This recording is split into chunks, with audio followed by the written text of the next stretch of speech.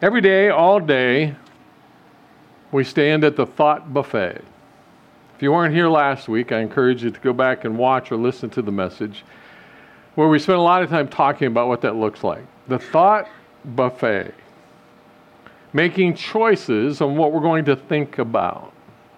And I gave the picture of a buffet where some of the dishes are what God wants us to think about, and some of them, but they're surrounded by other things that can look very similar, but aren't unless we're being very discerning and very particular about what we choose. And we'll look at the scripture in Philippians chapter 4, in verses 8 and 9, he gives us the list. And so when we're making the choices, we need to work through the list, run through the list, and see if those thoughts apply. Those thoughts are qualified to things that we should be thinking about. So as I've been thinking about this whole idea of the thought buffet, there's so many applications and intricacies of how we live that out. I realize that so many of the choices that we make have to do with what we believe. As I stand at a food buffet and I make the choices, I'm making choices based on what I believe. Do I believe this is going to taste good? If I believe it's not going to taste good, then I'm not going to choose it. When I'm at my best, I try to make choices, do I believe this is good for me? Rather than, do I believe this is going to taste good and just fill me with sugar? When I'm standing at the thought buffet, I'm making choices according to what I believe as well. This word believe is an interesting concept. It's an interesting word, and I put some notes in there for you. What it means to believe. And this is something that I have conversations with people, generally people who are new to Christianity or just coming to understand what it means to be a follower of Christ. This idea of believe, because the Bible talks about believing on the Lord Jesus Christ. So it's important that we understand what that means. In our culture, believe means an intellectual assent, intellectually nodding my head, and it's evidenced on words. It's evidenced by words. In the Merriam-Webster dictionary, it says, believe, the word believe, is to consider to be true or honest. So to believe something is, I believe that is true. To believe in something is, yes, that's true. Or to accept the word or evidence of something. So it's an intellectual, it's a mental assent of saying, I believe that. Or to hold as an opinion. I believe that the Steelers are the best NFL team. I believe that the Ohio State Buckeyes are the best college football team. I believe. It's an opinion. It's a belief. I believe that. In the New Testament, what we discover is there's a difference. Believe involves mental assent, but to believe something is to trust it, is a complete reliance upon something, to have confidence in it, to have faith in it, to put my feet where my words are.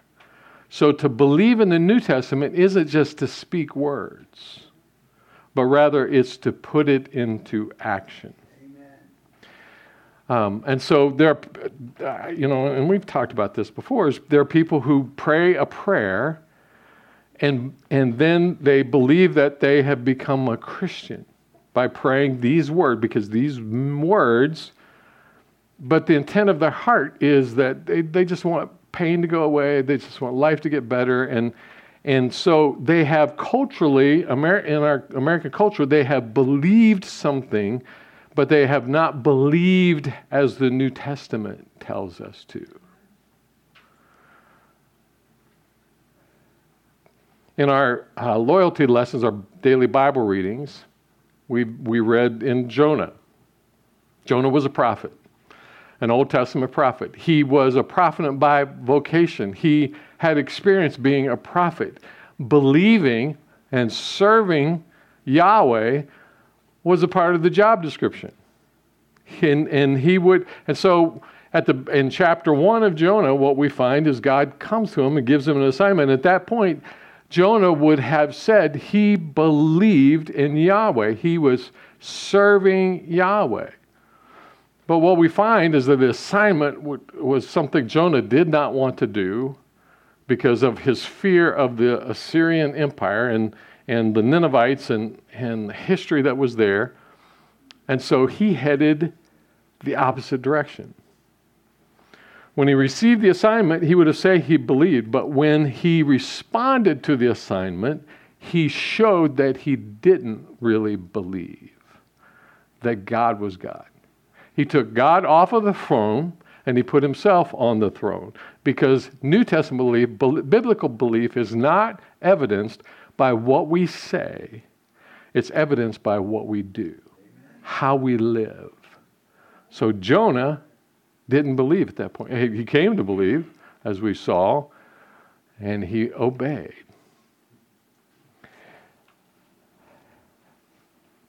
It's the same with us. We live in a culture where Satan has strategically caused us to think that by saying something or thinking something, we believe it. But then so oftentimes our actions are the exact opposite. And I want to challenge us today about what we believe, what we really believe. As we're standing at this thought buffet, what we believe is going to determine the choices that we make. And in many ways, in the trajectory that we take. So, does anybody need a Bible? Because we're looking at a couple of scriptures today. The first scripture we're going to look at is going to be Philippians chapter 4. Anybody need a Bible? Okay, we're up here.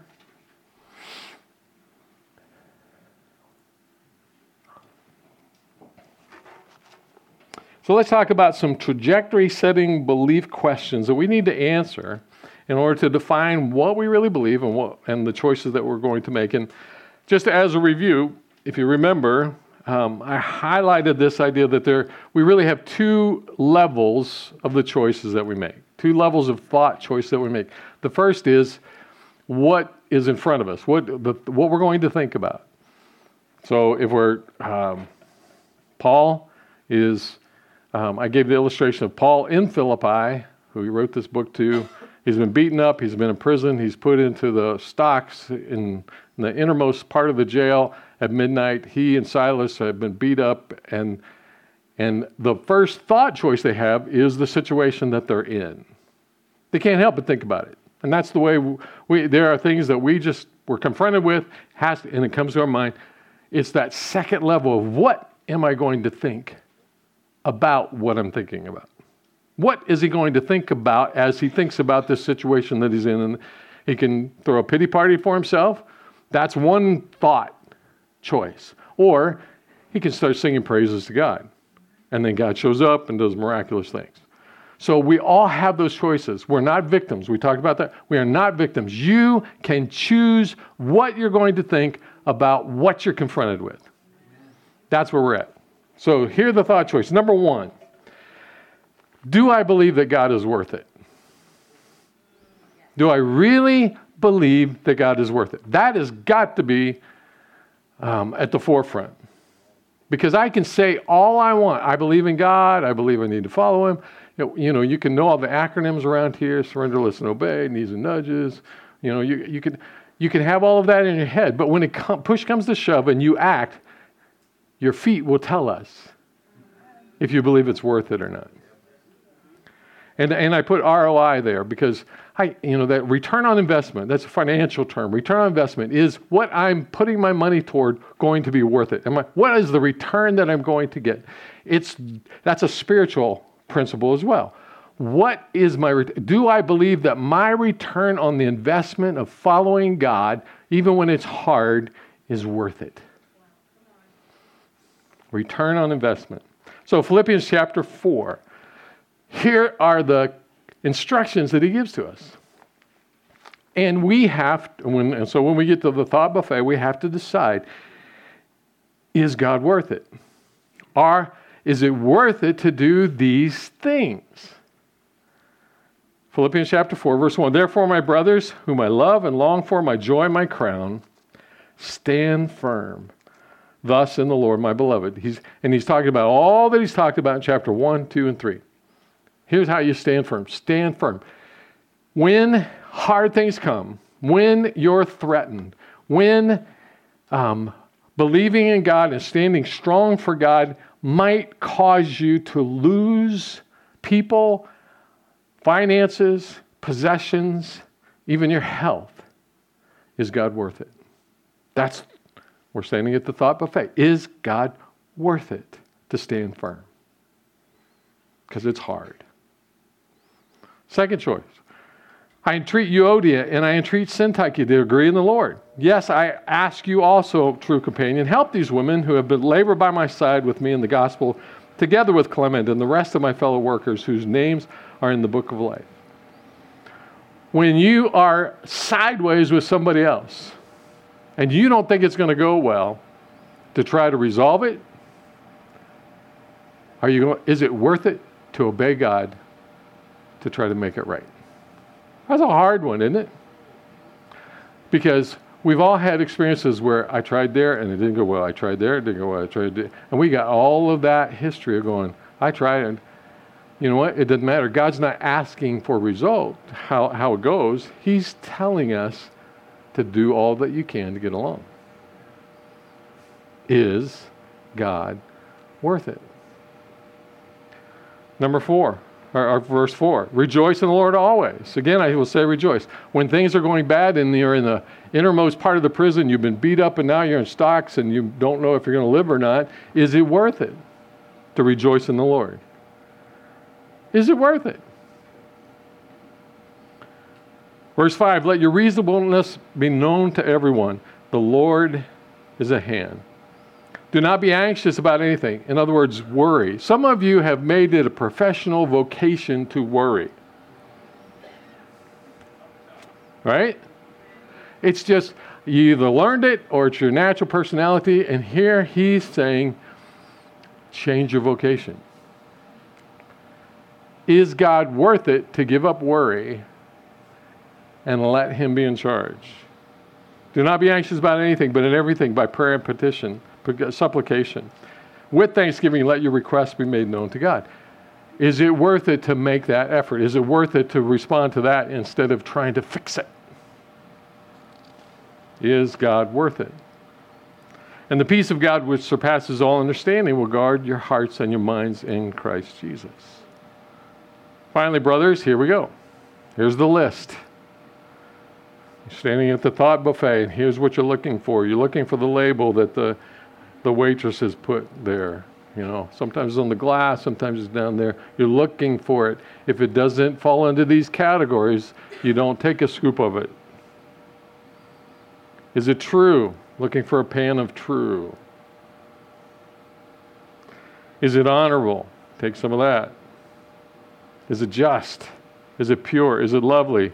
Is it commendable? If there is any excellence, if there's anything worthy of praise, think about these things. Those are the only pans you take anything from in your thought life. When you're thinking about what you're thinking about. And what you've learned and received and heard and seen in me. So here in the beginning of verse 9, he says, here's how you know if you really believe it or not. You're putting it into practice. You're living it out. You're not just thinking it, but it actually causes your feet to go in a certain direction. Practice these things. Now, if I'd underline and highlight and put arrows in my Bible, if you do that, here's a phrase to highlight. The God of peace will be with you. The God of peace will be with you. Here, listen to me. Here's what makes it worth it. The God of the universe will be with you.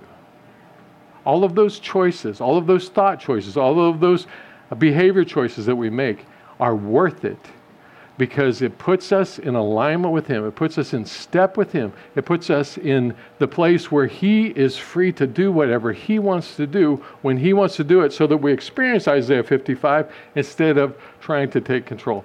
Our thought choices that result in our behavior choices. The God of peace will be with you. If we go back to Genesis chapter 2, that was the original design. That is what satisfies. Here's how Jesus said it in John 17:3. This is eternal life. This is meaning in life. And He's not talking about when you die and you go into eternity. He's talking about spirit life, here and hereafter. He says, here's the meaning of life. That they and it's a high priestly prayer. He's praying to the Father about His disciples that He's surrounded by. And so He's saying, and this is eternal life, that these people may know you and the only true God, and Jesus Christ, me, whom you've sent. And that word know is a word of intimacy. It's a word used of a husband and wife having physical relationship. He says, here's the bottom line. Here's what makes life worth it. Here's what makes all of these difficult choices. When you want this, when you want to taste this, but you know this is what God wants for you. The God of peace will be with you. That we may know God in intimacy. Now flip over in your Bible to Philippians chapter 1, just a couple of pages, where I just want to point back to what he's referring to.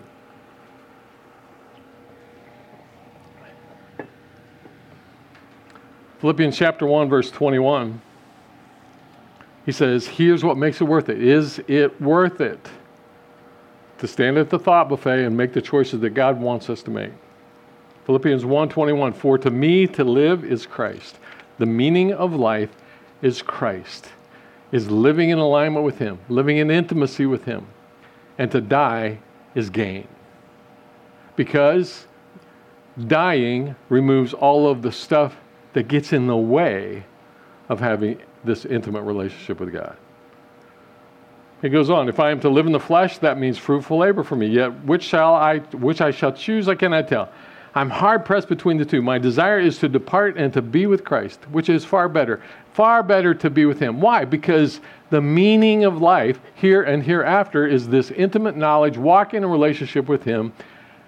That's what makes it worthwhile. He said, so it'd be better because all the stuff that gets in the way will be removed. But to remain in the flesh is more necessary on your account. But obedience means I stay.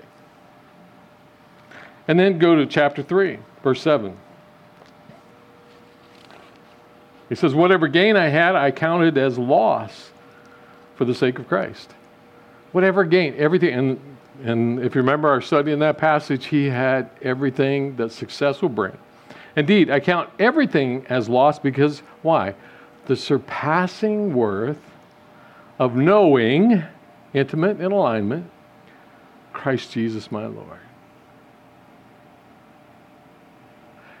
What makes it worth it? Intimate relationship with God, which is what we were created for in Genesis chapter 2, and that hasn't changed. It just turned upside down when sin entered. So that now we get in our heads that other things are more worth it. Oh, we wouldn't say that, but our feet show it in the little choices that we make. As we've been going through our loyalty lessons, we see it over and over again. Shadrach, Meshach, and Abednego in the book of Daniel, chapter 3, they had to make a choice. Is God worth it? Is obeying God worth it? Worth being thrown into a fiery furnace where it looks like they will be burned to death? We read about it in the book of Ruth, where Naomi had two daughters-in-law who were living with her. Their husbands had died. Naomi's headed back. to Israel. And the two daughters-in-law have to choose. Is this new God that we've been introduced to worth it? One daughter-in-law stayed in Moab, and the other went with Naomi and became Ruth, the ancestor of David, who was the ancestor of Jesus. Was it worth it to make the choice? But Ruth wasn't told that's what would happen. Ruth was just told, will you follow Yahweh? It's amazing how many stupid choices we make. And most of the time, the stupid ones are little choices. So here's a memory that I have from 15, 18 years ago. We were in Atlanta visiting my oldest son with the other kids, and we're visiting, and I had found on my computer, online, a crossword puzzle app.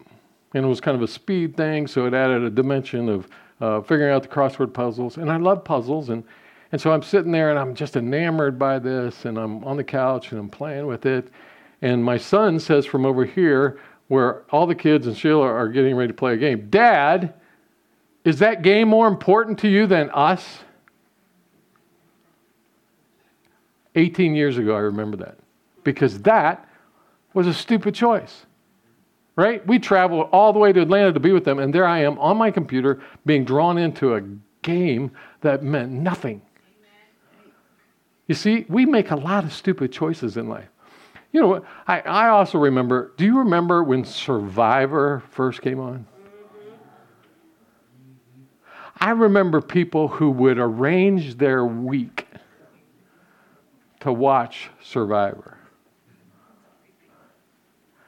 And I remember thinking, don't you have a DVD record? Or don't you have something? But it just, we get so emotionally invested in that kind of stuff. The greatest value on earth is God with us. Philippians 4:9. The God of peace will be with you. Stand at that thought buffet, and if you choose the true, the honorable, the pure, the excellent, the praiseworthy, you choose that, and you get the best thing. Is it worth it? Now, I'm not asking you an intellectual question. I'm asking you a behavioral question. By the life that you're living, the choices that you're making right now, does that prove that God is worth it? Or do you stand at that thought buffet, which impacts what you do, and you're still choosing things that aren't on the list? We all are. There are places where we don't realize it yet. That's why we have to dig in, we have to lean in and listen and obey. That's the question as we stand at the thought buffet. Is it worth it? Is it worth it? Is it really worth it? Am I showing it?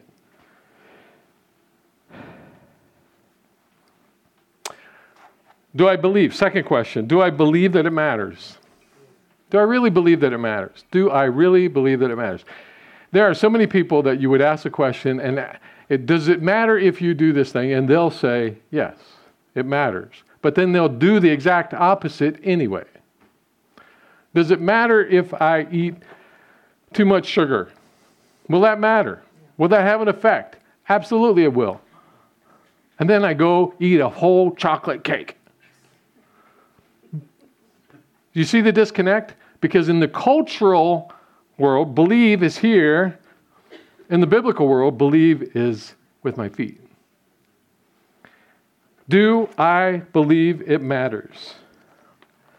Alistair Begg, I love listening to Alistair Begg. And I was listening to him as he was talking about Philippians in the last couple of weeks, and he gave this illustration. He said, I recall reading of a roadway in northern Canada, which apparently had a signpost in the entryway to this road that said, take care which rut you choose. You will be in it for the next 25 miles. Take care which rut you choose. In other words, rural Canada, the roads had been so worn away that once you get in, you can't get out until you arrive at another crossroads. So if you choose this one, you're stuck in it for 25 miles. That's good advice, spiritually. Because the choices that we make at the thought buffet determine the road we're taking, determine the actions that are coming.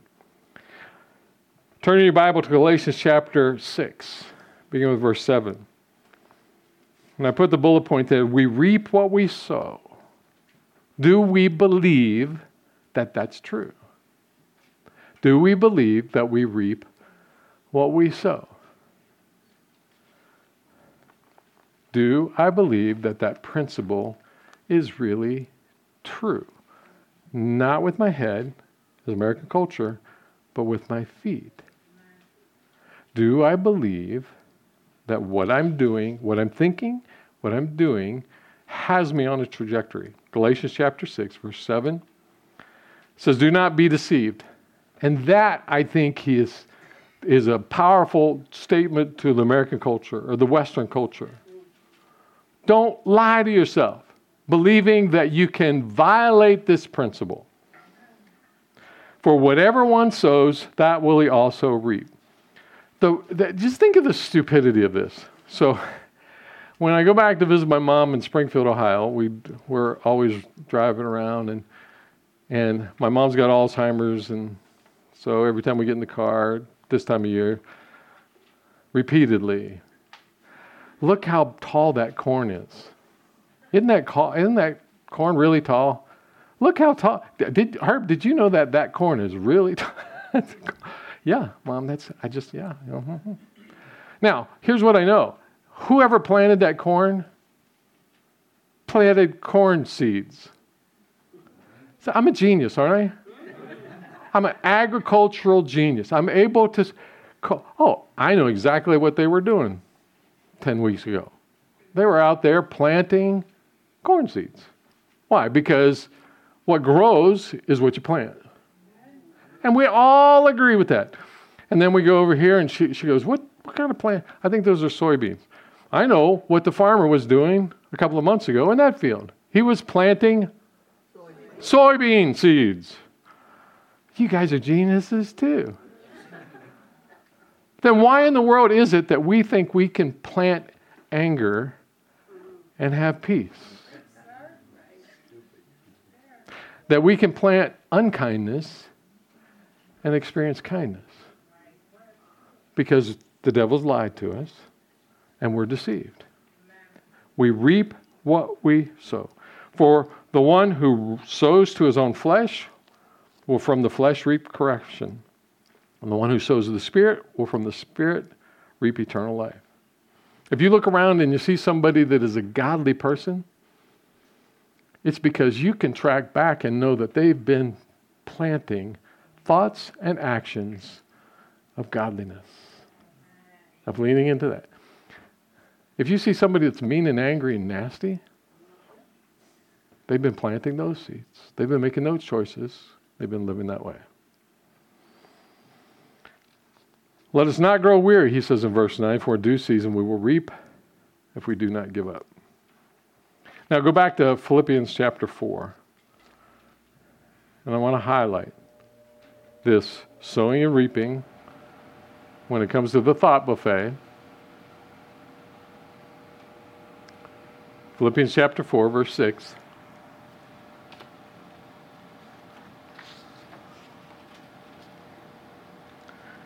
Do not be anxious about anything. The reason we get anxious, if we choose anxiety, is because we're at the thought buffet and we're choosing to be anxious instead of choosing the things of God.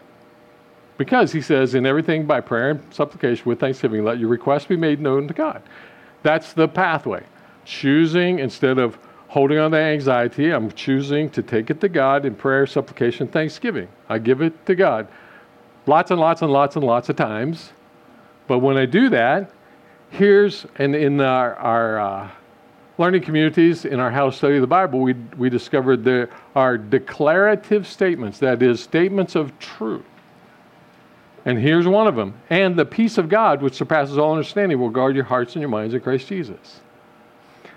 If I am sowing anxiety, I will experience distance from God. If I am choosing thoughts that lead me to surrender that anxiety to God by prayer, supplication, and thanksgiving, he says, this is what I reap. The peace of God, which surpasses all understanding. If you are not experiencing the peace of God that surpasses all understanding, it's because you're not sowing the seeds of verse 6.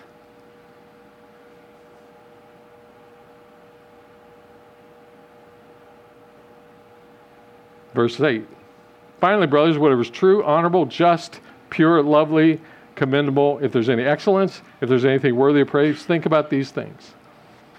That's sowing seeds. Here's what you reap. What you've learned and received and heard in me, practice these things, sowing, and the God of peace will be with you. Do I believe it matters? I want to challenge you on this. Are there areas in your life where you're choosing things because you're not convinced that it matters? Now, understand, here's our experience. We stand at a food buffet, and if you're at any age where you have struggled with weight or health, you've tried different diet plans or different exercise plans, and after a while, you come to a place where you go, it doesn't matter. I can do everything that plan says. It doesn't make a difference. Anybody have that experience? So I stand at the food buffet and I think, it really doesn't matter. It doesn't matter if I take a little bit of impurity. Because I've learned with food, I can get along okay. It's okay. I can get along. It's not going to kill me to have a little bit of something that's bad for me.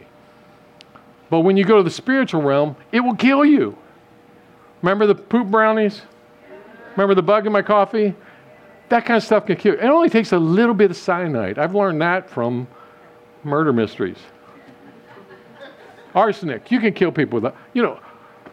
There's a lot. It only takes a little bit of some stuff. And in the spiritual realm, it only takes a little bit of some stuff. So, as I'm driving here today, God says, here, I want you to remind people of this. We don't know the consequences, good or bad, of the choices that we make at the thought and action buffet. God isn't in the habit of telling us. So he didn't tell Ruth, if you will go back with Naomi and if you will worship the true, one and only true God, you will be the ancestor of the Lord Jesus Christ. He didn't tell her that. He just invited her to worship him and do the right thing. That's where we are. We don't know the consequences. We don't know. But here's what we do know, and you might want to write this down. I would have put it as a bullet point if I had it before this morning. But here's what we do know. Because of the character of God, whatever he instructs us to choose will be good. That's a guarantee.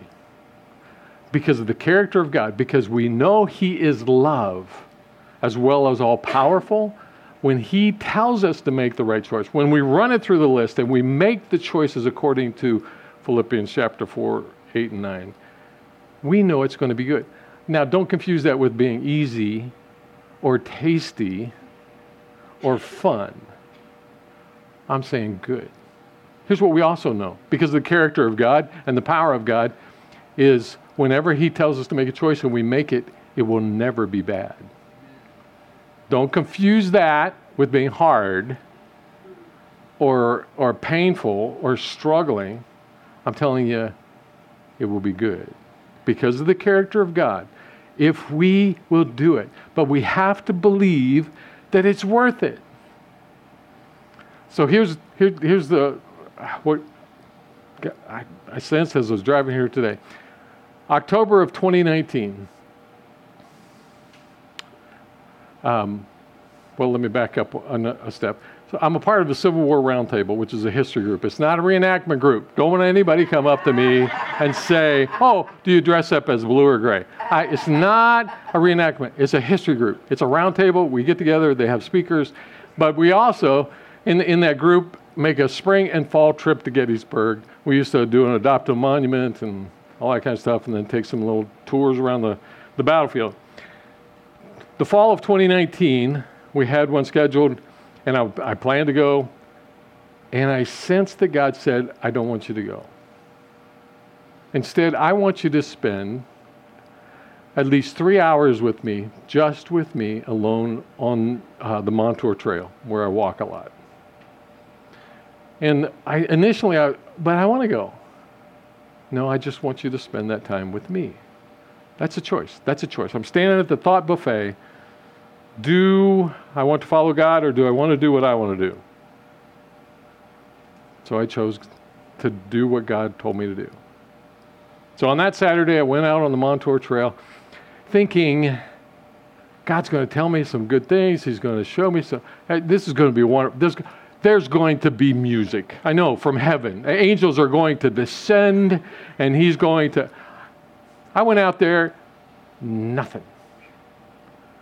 And at the end of the 3 hours, going, God, I'm here. Can you just give me something? Nothing.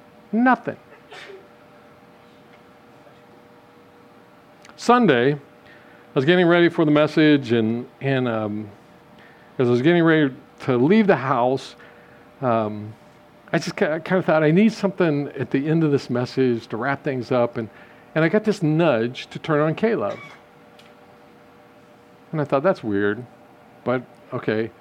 Turned it on, and I don't even remember what the song was, but as soon as I heard it, I just started weeping. Because it was exactly what I needed. And it was exactly what that message needed. And something in that moment shifted in me. I can't explain all that it was, but there was something that happened. And then, so I came, I preached, I played the song at the end. It was powerful, it was wonderful. And I just sensed that something was changing. And I was at the back, and Don came up to me, and he said, boy, that was really, I think something happened. And when he said that, it confirmed something shifted. And from that point on, what I noticed is I had lived with a low-level kind of depression for a long time. And on that day, it lifted. But it also set a trajectory. So remember what I said, October 2019. Think about what happens a few months later. And a lot of other things. Something shifted so that that lifted, but then it changed the trajectory for me and for us. That has caused 4 years later, those of you that were here 4 years ago know this. There's a depth, there's a morale, there's a connectedness within the family, there's a powerful presence of God that wasn't here, that wasn't part of my life, wasn't a part of our congregation 4 years ago.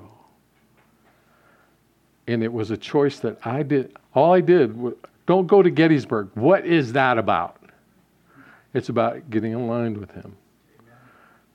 Spend time on the trail, and he doesn't seem to show up. Now think, if at any point I don't make that choice, I don't follow that series of choices, maybe we're not experiencing now what he wanted us to experience. So write this down. We don't know the consequences, the results of the choices that we make. Amen. We don't know. All we know is that we have to follow the choices in order to experience him. And another statement that I say, I think every time we're preparing for a week of prayer and fasting is, we don't know what we will miss if we don't make the choices that he wants us to make. Because you don't know what you don't know. Right? You don't know what you will miss if you never experience it. But over the last 4 years, here's part of what I've learned. I don't want to miss a thing. Because there is no greater joy than having the God of the universe with you. Choices. We don't know the consequences of our choices. I talk about mentoring pastors and working with churches. There are people there are pastors and congregations in other places who are experiencing the consequences of not going to Gettysburg, spending that time with God, turning on K-Love, and allowing Him to make the shift. There's Temple Miller in Michigan. Some of you are aware of her. Ken Love in Florida, David Bowen in Colorado, Kim Landman in Oklahoma, Darrell Allen in Alabama are experiencing the consequences of don't go to Gettysburg, go out on the trail, turn on K-Love, and let God work. My point is, so oftentimes those choices are so small. We don't know. And so as we stand at this thought buffet, you don't know the consequences. And so you have to answer the question, is it worth it? And does it matter? It does matter. Does it matter to you? What are the choices that God is challenging you with? So I put some other bullet points there. I'm not going to spend time on them. God did it better anyway. Our thought choices determine who we become. Our thought choices determine what we do. Our thought choices determine what we have, the resources that we have to handle life.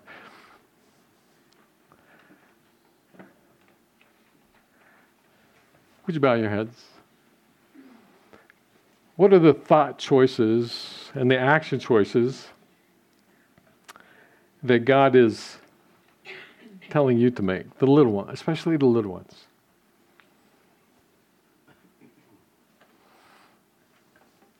Maybe that you've been putting off, pushing away, not thinking that they're important. The ones that He keeps circling and bringing back. What might you miss? You don't even know what you might miss if you don't choose Him, choose to follow Him. Nothing wrong with going to Gettysburg. Nothing wrong with not turning on Caleb unless God tells you to do it. What are the thought choices? What are the action choices? You don't know what you might miss. You don't know what God might do. Jesus said it's so important that He used the analogy of chop off your hand if it's causing you to disobey. Pluck out your eye if it's causing you to disobey. That's how important this is. Lord, I pray for each one of us that you would show us the choices that we need to make. Show us. Give us a sensitivity. God, pull us to yourself. Help us to be disciplined. Help us to be passionate about following you. God, do whatever it takes to get into our lives, into our minds and our hearts, into our souls, into our relationships, into our behavior, everything. God, do whatever it takes. And then give us the passion and the strength and the skill to make your choices. In the name of Jesus we pray. Amen. When you leave